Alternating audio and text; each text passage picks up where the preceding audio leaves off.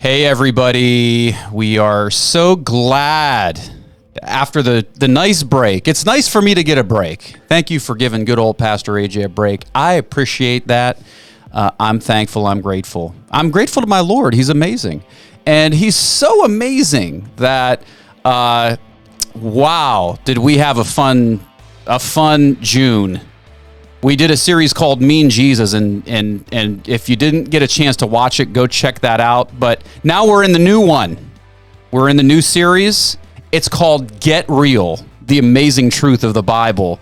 And I'm literally going to jump right into this one because it's just, it's a good one. It's a good topic. In fact, this is a topic that I've just been chomping at the bit, chomp, to get at this, to tell you about how some of these Bible stories are true. People today they're doubting them. Mm-hmm. I mean, even in academic circles. But I'm here today to tell you the flood is real. The resurrection of Jesus is real. And you're going to find out today that the Exodus is true. So let's jump right in right now. Here we go.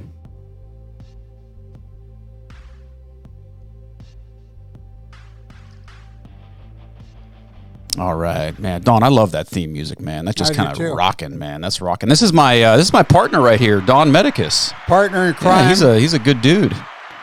Yeah, and excited to have you with us here, Don. How was your time off, man? You feel refreshed? It went too fast. Yeah, actually, it did. Yeah, that 2 weeks was like I know. It just goes by, man. Two weeks is nice. So yeah. I agree. It was nice. You look refreshed.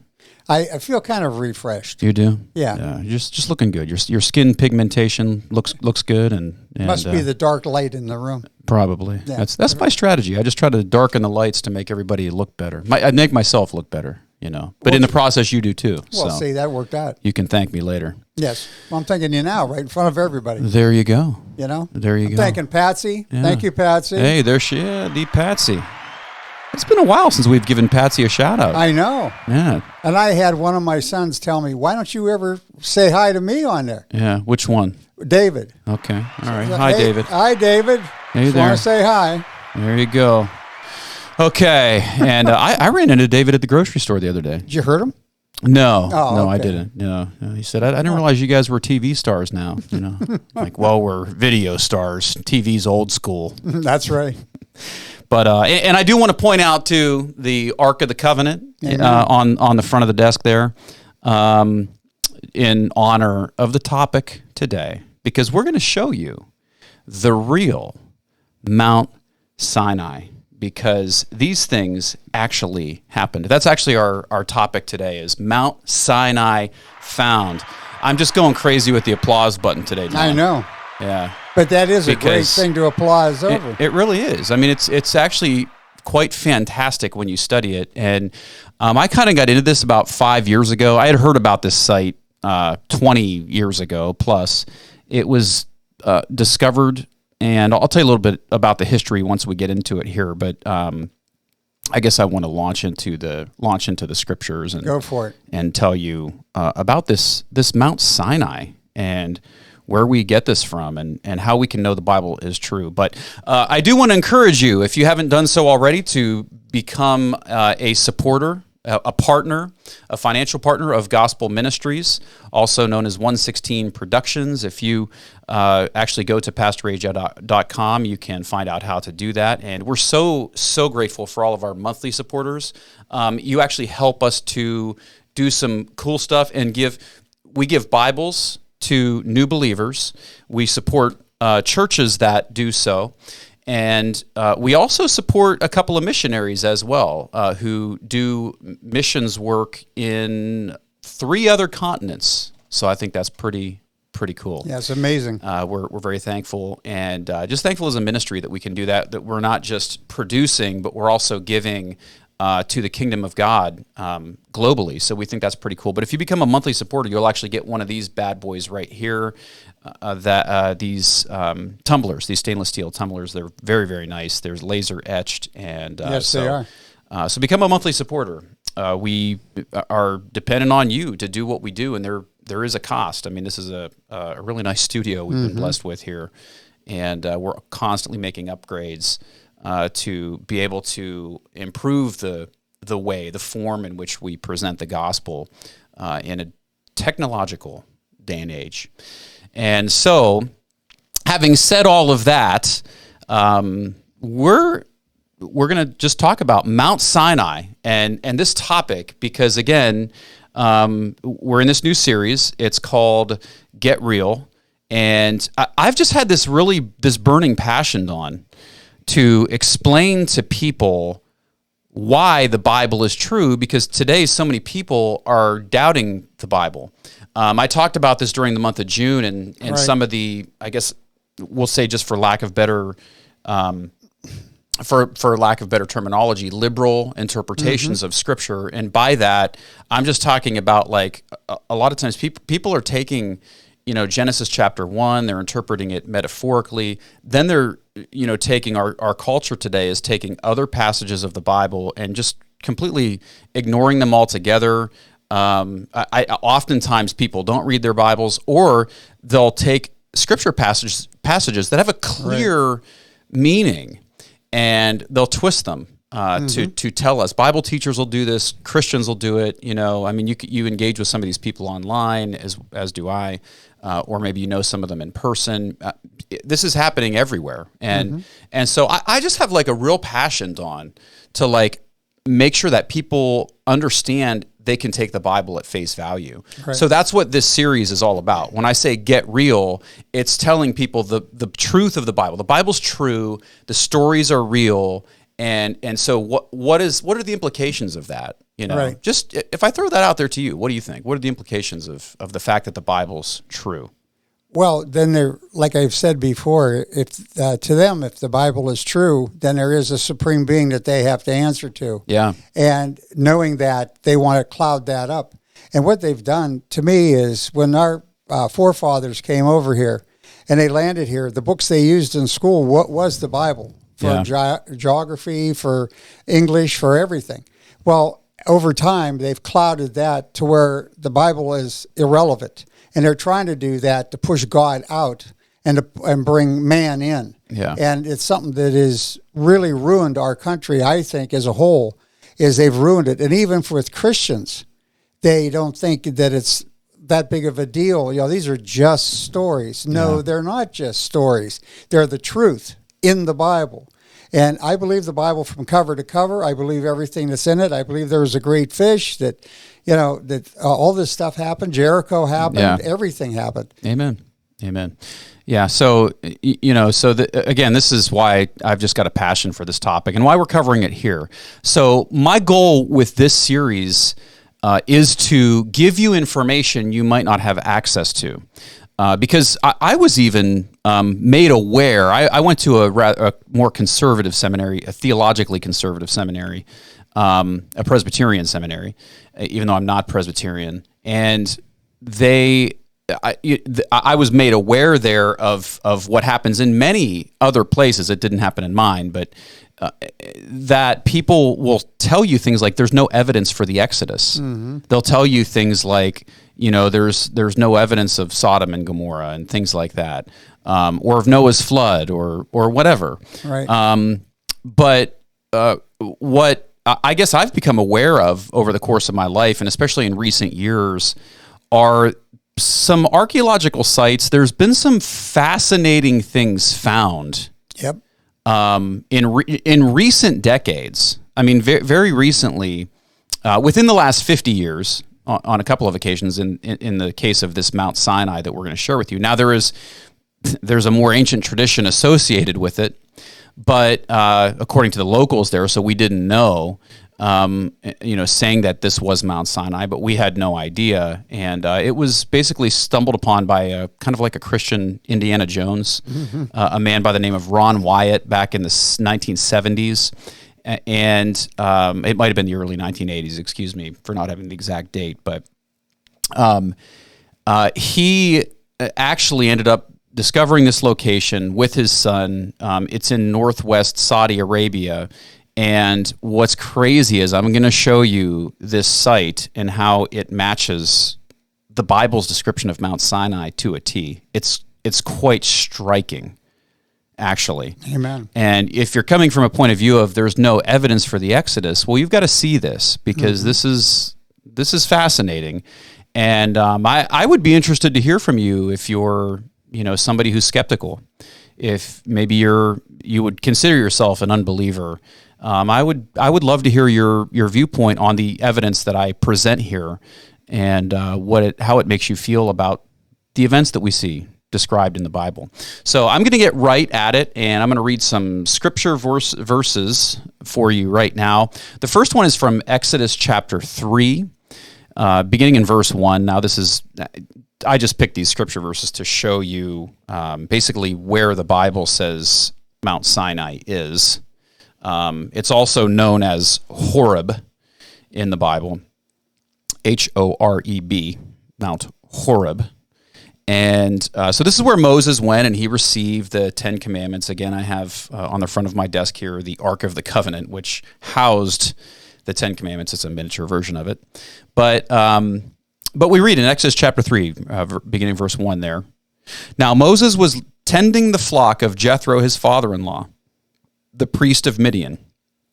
And he led the flock to the far side of the wilderness and came to Horeb, a.k.a. Mount Sinai, the mountain of God. There the angel of the Lord appeared to him in flames, and this is really indicative of God appearing to him in these flames. That's a lot of times what the angel of the Lord is in the Old Testament. It's appearance of God or possibly of Jesus, the pre-incarnate Christ. He appeared to him in the flames of fire from within a bush. Moses saw that the bush was on fire and did not burn up. So Moses thought, I will go over and see this strange sight, why the bush does not burn up. So right off the rip, we see this instance in which Moses travels to the land of Midian, and that's why I italicized that and highlighted it for you. Moses traveled to the land of Midian to tend. This is where he met his future father-in-law, and I think the movie The 10 Commandments with Charlton Heston from back in the day does a nice job of showing this. If you've ever seen that movie, know how he Love that met. movie. Yeah. Me too. And so there's lots of theories on Mount Sinai, and there has been lots of theories, but in reality, there's only one reality. I mean, we can have theories galore, but there's at the end of the day only one reality. Amen. And so my goal is just to show you some interesting things here. That's my goal, because you may be seeing some of this for the first time. You may not realize that Mount Sinai, everyone in the world doesn't, I guess, know where it is or care where it is or recognize Mount Sinai as Mount Sinai, the one that I'm going to show you. There is actually a traditional site for Mount Sinai. And the reason I highlight this is because the Bible describes Mount Sinai or Mount Horeb is in the land of Midian. It's in the land of Midian. So we have to figure out, where is Midian? Well, what has become the traditional site of Mount Sinai, because there is a traditional site. There's one where they built a monastery on top of it, and they said this is Mount Sinai, and there's monks that have lived there and so on for many years. It's in the tip of what's called the Sinai Peninsula, and I'll show you a map in a minute. But I just want to give you a little bit of a background before I show you the map. Right. This quote, traditional site, it was deemed Mount Sinai, not by Moses or by anybody, I guess, living even remotely close to the time of Moses.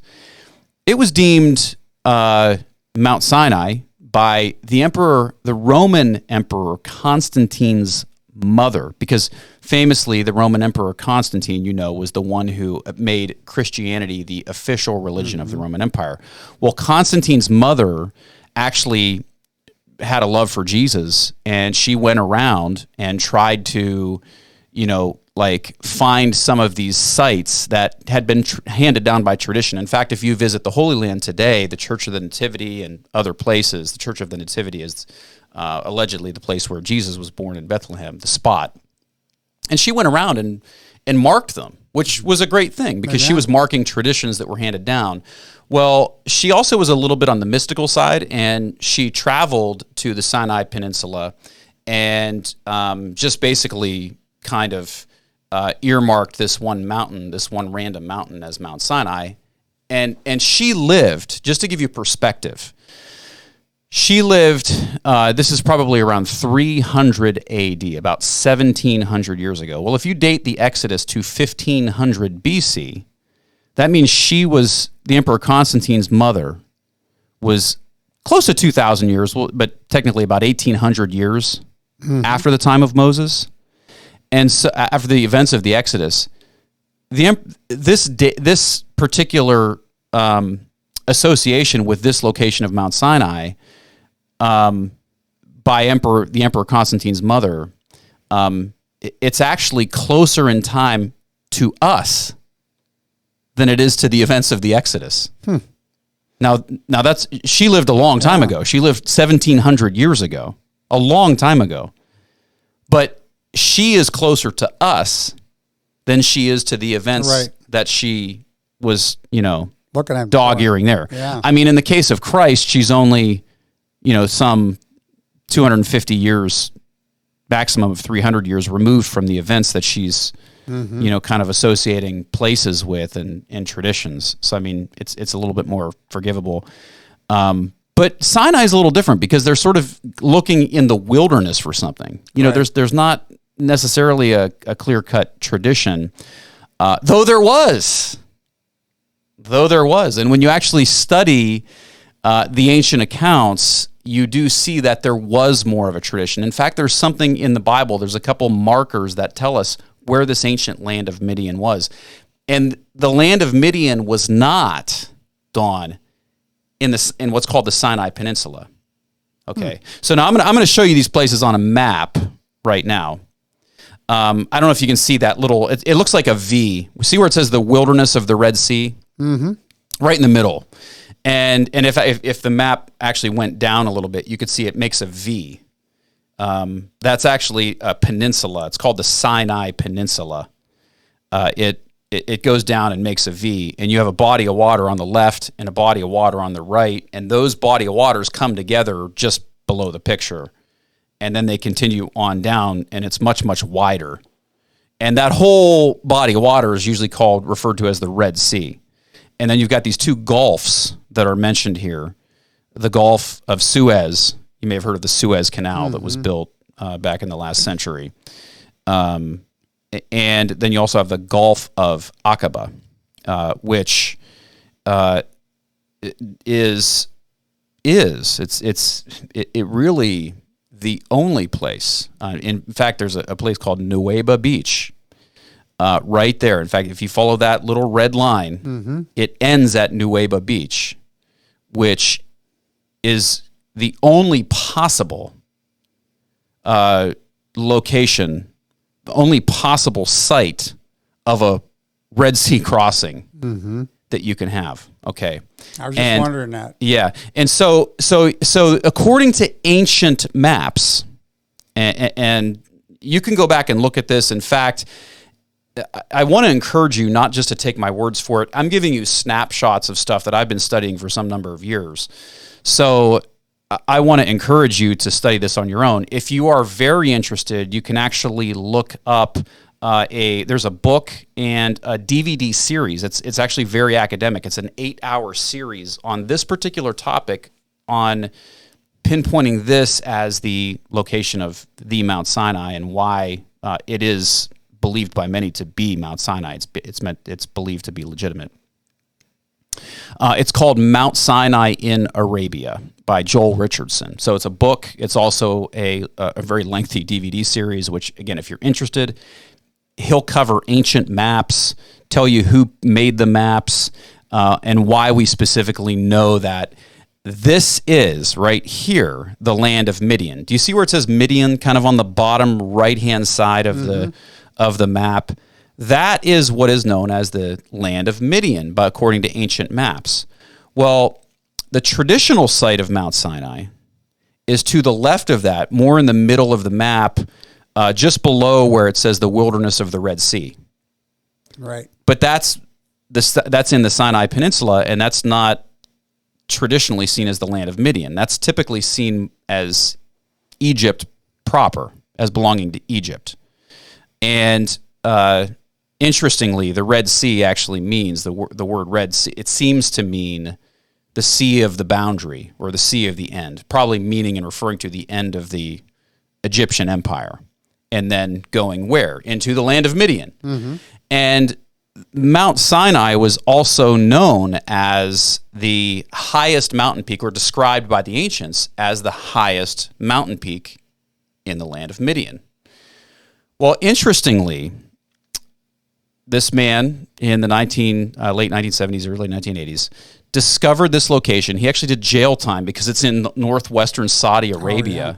And he and his son, his adult son, ended up spending time in jail.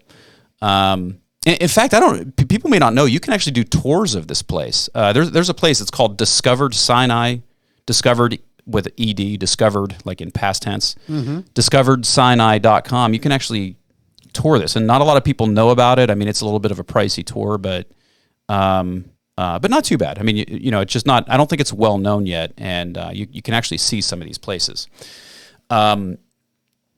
But anyways, Mount Sinai is in Midian. So that's what we see in the Bible. It's telling us where Mount Sinai is. And then we have these ancient records that tell us where Midian is, outside the Bible, that tell us where Midian is. And also that Mount Sinai is the tallest mountain in Midian, right? Right? I mean, so right there, I mean, we kind of know where we're looking already, right? So we're not looking in the Sinai Peninsula where the Emperor Constantine's mother, some 2,000 years after the events, says, this is where Mount Sinai was. She was looking in the wrong place altogether, right? And so when you look at the traditional site for Mount Sinai too, there's just things that don't line up. I mean, you've got people try to figure out, well, where was the site of the Red Sea crossing? It had to be up, if that was the case, then it had to be up sort of on the top left side of the Gulf of Suez. And that's where you'll see some of these theories. I saw a guy one time on the History Channel talking about, this is 10 years ago now, but talking about the Sea of Reeds, and not the Red Sea, but the Reed Sea, and that there was a tsunami that pushed the waves back and so on.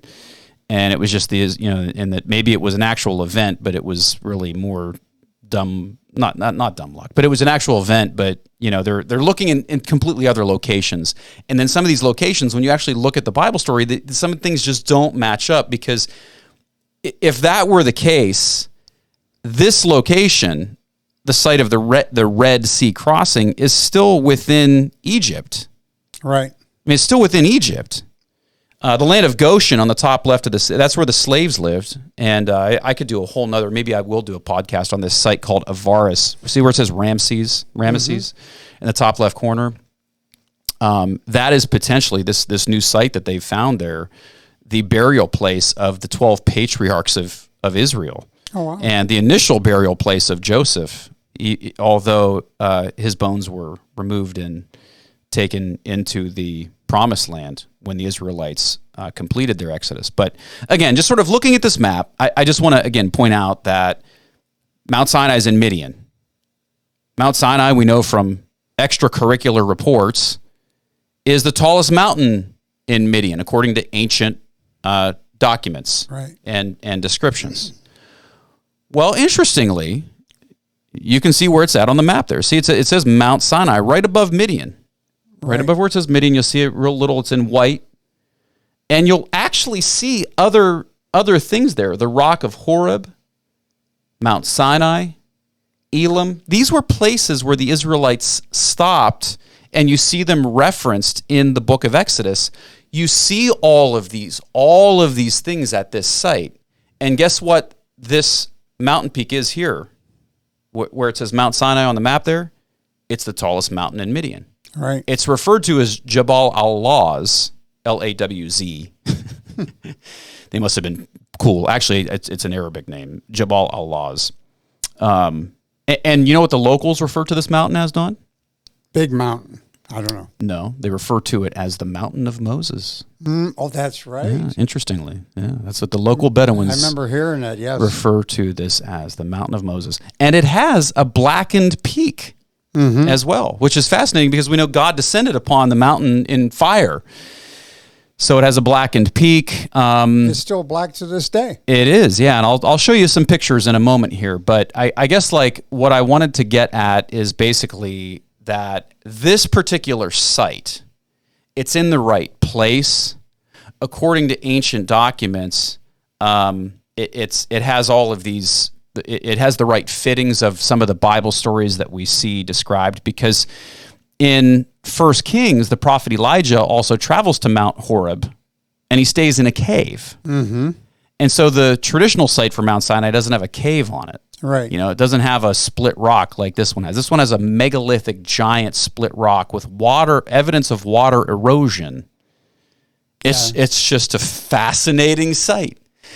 They've also discovered like thousands of drawings and ancient Proto-Hebrew writing all over the place. So just some fascinating things, very interesting things. It's directly south. If you look at it on a map, it's almost directly south of the city of Jerusalem.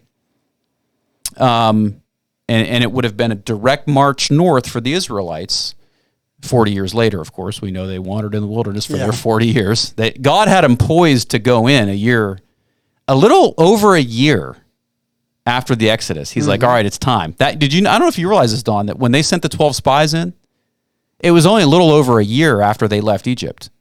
And God was like, all right, it's time to go in and take the promised land. Yeah, and there's only two that were favored for going in after them. And because of the bad report of the spies, the unbelief, they were, God made them wander in the wilderness for 40 years. Yeah, he went in a circle. So, I mean, just some interesting things here. But I'm going to show you some pictures right now. In fact, I'm going to cut to the chase. I'm going to show you a video first, and then I'll kind of slow it down a little bit and show you some pictures of this location. But this was a gentleman who was actually on Fox News. He got some drone footage of it.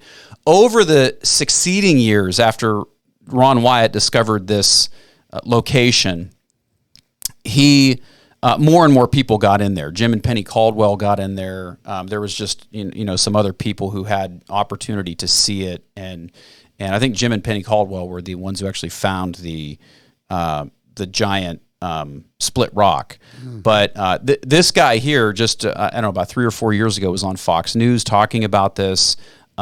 He worked for the CIA. His name is Ryan Morrow.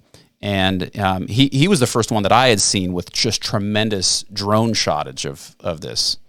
And so I'm just going to play about a 5-minute video for you here where he kind of describes his journey of unbelief, yet becoming a believer after he saw and experienced some of these things.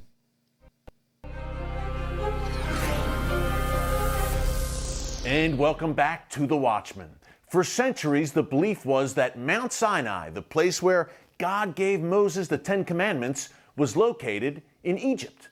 But a new documentary suggests that the real location of Mount Sinai is not in Egypt, but Saudi Arabia. Folks, this is fascinating stuff. Take a look.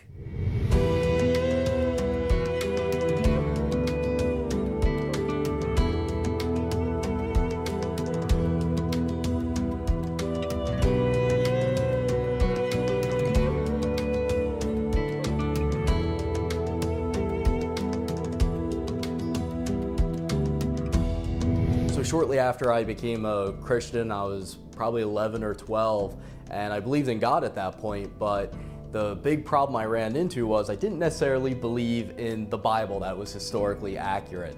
And one of the issues was that Jewish and Christian academics and so-called experts out there were saying that there was very little evidence that the Exodus story ever happened, that it was a myth or greatly exaggerated. And so I had to ask myself, how could I believe in the Bible if the story of Moses and the Exodus wasn't considered true?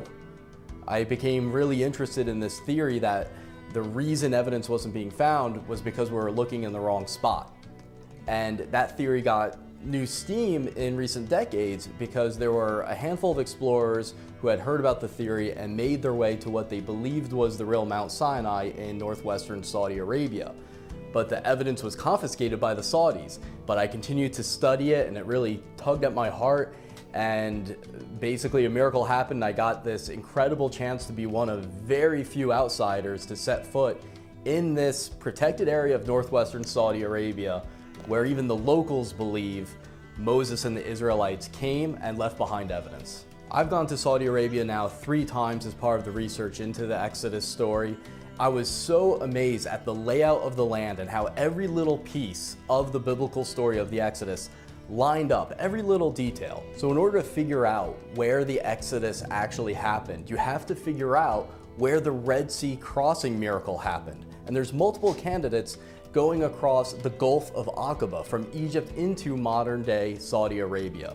The most interesting candidate to me is Egypt's Nuweiba Beach. Thanks to Google Earth and being able to look from above as we've never been able to before, this spot at Nuweiba Beach on the Egyptian side of the possible crossing becomes almost obvious. You need a beach where you can fit millions of people. Those millions of people, the Hebrews, have to be blocked in by canyons, by the mountains, so that Pharaoh's army could have them trapped. The only place they could escape would be through the waters. And right at this location, amazingly, there appears to be an underwater land path. So if the waters were parted, they would need somewhere to walk to.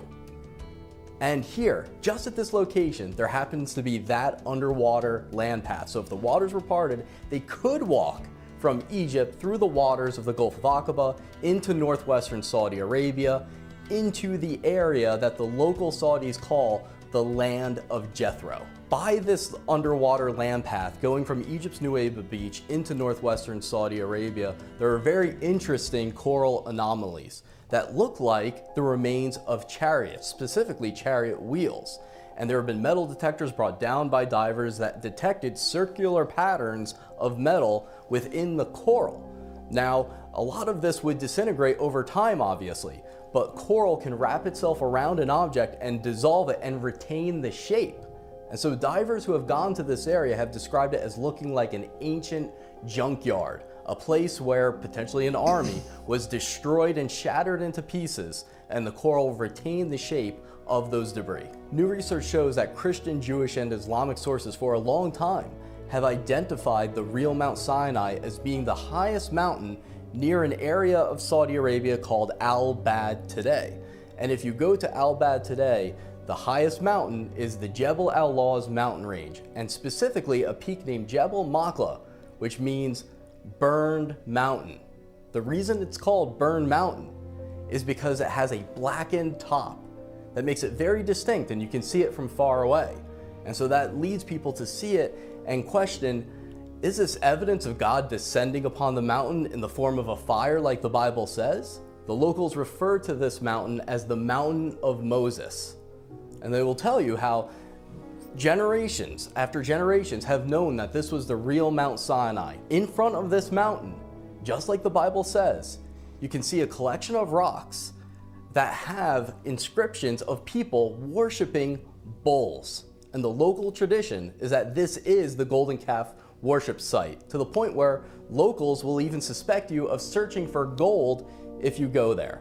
So we know from the book of Exodus that God tells Moses to set up an altar of uncut stone without steps at the foot of the mountain, and next to that altar to set up 12 pillars to represent the 12 tribes of Israel. When you go to the foot of this candidate for Mount Sinai, known as the Mountain of Moses, you come across an ancient altar where you could see where the animals would have been lined up for sacrifice. It is made of uncut stone and it has no steps. And next to it are the remains of about 12 marble pillars. One of the biggest miracles of the Exodus story that many people would find hard to believe is the story that God told Moses to go up to a rock and strike it with his rod so that water could pour forth and his people could have water to drink from who were dying of thirst. Amazingly, along this route to the possible Mount Sinai, you come across a gigantic split rock on top of a 100-foot hill, and the rock itself is between 40 and 60 feet high. When you climb it, you look like an ant next to it, and down the split in the middle and the rock below it's smooth. The adjacent areas are all rough with different types of rocks. It's very bumpy. But then in this area, it looks like water poured forth from that rock, from the split, That's incredible. coming down the hill onto the ground below. And the local Bedouins, who have been told to keep people out and will actually confront you if you go there, will say that this is referred to by them as the split rock of Moses. At one point in my life, I thought that as human knowledge developed and as science developed, we would move further from the biblical account, that those would look more and more like myth. Now I see that it's looking more and more like an accurate historical account. What do you think, Don? It's absolutely awesome. Yeah, it's crazy, isn't it? It's awesome. Yeah. And I know that you've heard about this before, Oh, yeah. but even looking at it again, I mean, I'm sure it just kind of gives you goosebumps. Oh, it does, and especially looking at that rock and how humongous that rock is. Yeah. And imagine Moses hitting that with his staff, and all of a sudden it just split open. Yeah, all this water had to be flying out of there. And we don't understand either, like, the volume of people. It's said that maybe upwards of 2 million Israelites were freed from Egypt, and they're going, if you do the numbers on it. And so, like, where were all these people getting drinking water in the middle of the desert? And so, like, just how there had to be a lot of water. There wasn't some little trickle coming out. I mean, Right. like, God had to provide a lot of water for these people to survive. And It kept coming out. yeah, too. and the scale of it, the site of the Red Sea yeah. crossing, all these things, they had to be large. They had to be large. It was a large group of people, basically. And so, it just the volume of the scale of this, seeing it just through a video screen, but seeing this, Right. like seeing, in some senses, seeing is believing. It's going, wow, Wow. maybe this is all true. Maybe this is all real. Someone knocked my socks off, and maybe it won't to anybody else, but it did to me, is to see the crossing where they had crossed the Red Sea. Yeah. And to see at the creation of this earth, God put that land land bridge, bridge there Right. long before this ever happened, Yeah. and was set there that they would cross Yep. that particular spot. Yeah. I mean, he had this all set up for his children. And what does that say to you and me that are born-again Christians? How much in my life, in your life, has been preset for us to be able to conquer the enemy or Right. conquer something in our lives?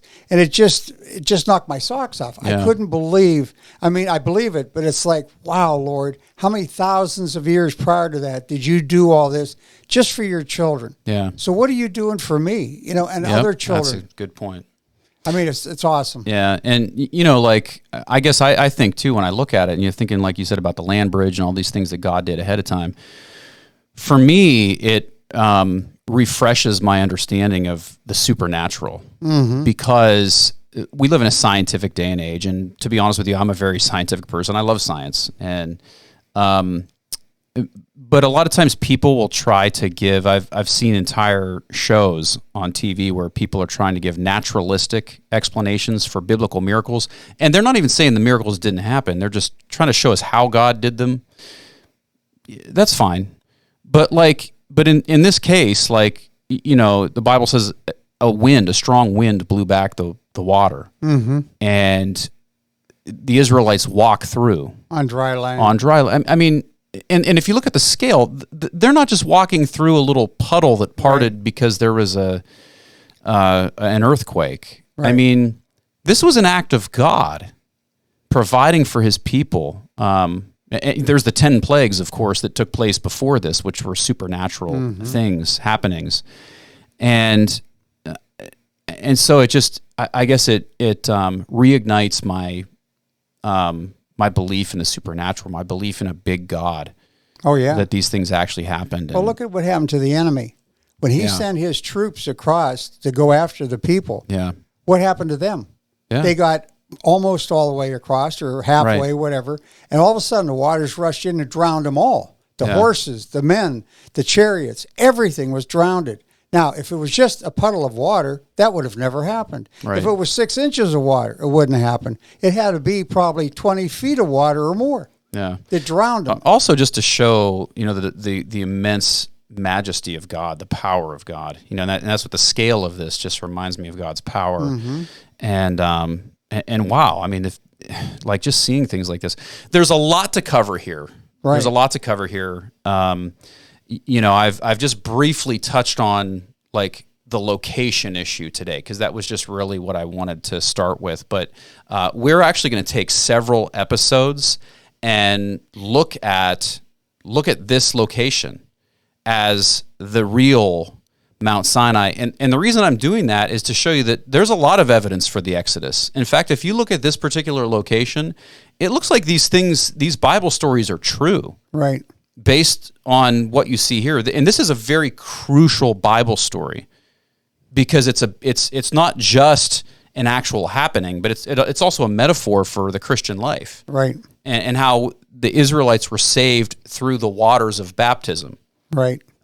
That's what this was, just like we are today. Right. When you are dunked and you receive Christ, which I'm going to give you an opportunity to do in a moment here, what you're doing is you're basically following a tradition that's thousands of years old, because the Israelites themselves were baptized. That's what the scripture says. This was a sort of baptism where God was taking them through the waters, and they were emerging alive on the other side. Amen.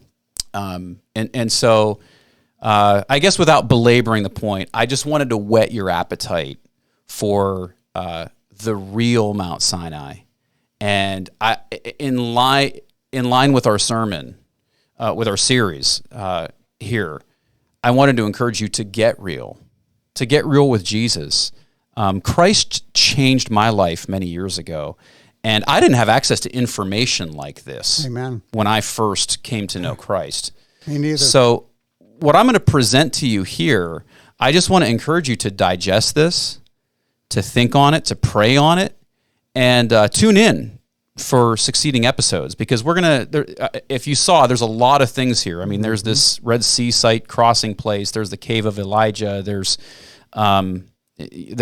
apparently a place where a big burial field where a battle had taken place, and there was a battle that took place. The Amalekites ambushed the Israelites at Mount Sinai, and while they were encamped there. And it's one of the first battles they have before they're even going into the promised land and so on.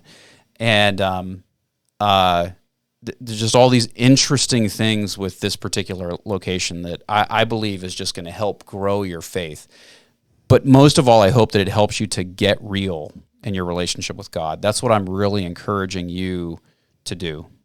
Get real in your relationship with Jesus. And if you've never received Christ as your Savior, and you've never been changed, and you've never been baptized by His Spirit, I want to encourage you to do that right now, because the Bible says all those who call upon the name of the Lord will be saved. So if you don't know that if the waters closed in on your enemies, they wouldn't envelop you also, then I want you to pray this prayer with me, because we can know, because we know that we have a relationship with God, and that we're going to spend an eternity with Him, and that we are going to be resurrected one day, like Christ was resurrected, like the Israelites were metaphorically resurrected when they came out of the other side of the Red Sea. And wow, I mean, just amazing, some amazing stuff. So it's real simple. All you got to do is say this prayer. This prayer is an expression of faith in God, and God credits your faith, the Bible says, as righteousness. You don't deserve it. I don't deserve it. We're all a bunch of scuzzball sinners. and so, it's all good, because there's no condemnation for those who are in Christ Jesus. So you just express faith, and God credits your faith for something. Just like if you're at Chuck E. Cheese, with your kids, and you got your tickets, and you change in your tickets for a prize. You're literally, God takes your faith and He gives you eternal life. I mean, it's really amazing. The Bible says, for the wages of sin is death, but the free gift of God is eternal life in Jesus Christ our Lord. So say this prayer with me right now, wherever you are. Say it in your heart. Say it out loud if you want to. Lord Jesus, I know I'm a sinner, and I know I need a Savior. Amen. I ask you to come into my heart. Let your Holy Spirit baptize me on the inside and make me new, make me born again. God, I don't understand the whole Bible. I don't understand everything that Pastor AJ's preaching, but I believe in you. And God, I'm giving you this act of faith right now, asking you to take care of my eternity and help me to live for you tomorrow. I ask these things in Jesus' name. Amen. And, you know, if you said that prayer for the first time, I just want to encourage you that God is having a party right now. Amen. In heaven. And so are we. I mean, I do the applause because the Bible talks about a cloud of witnesses, That's you know, right. but in all seriousness, like, you're part of God's family, and it may not feel like it, but that was a big deal what you just did. And so I want to encourage you to take another step of faith and find somebody who attends like a really good Bible preaching church, somewhere where the pastor teaches and preaches the Bible, and you can be discipled to be more like Jesus. That was just the beginning. Oh, yeah. If you follow Christ, it's going to change your life. God is going to Amen. bring you through the Red Sea time and time again, just like he did Israel. And wow, that's all I got for now, Dawn. I mean, there's a lot more I want to say, but that's why we've got more episodes coming in this series and why we're encouraging you to get real. That's right. God bless, and we will see you next time.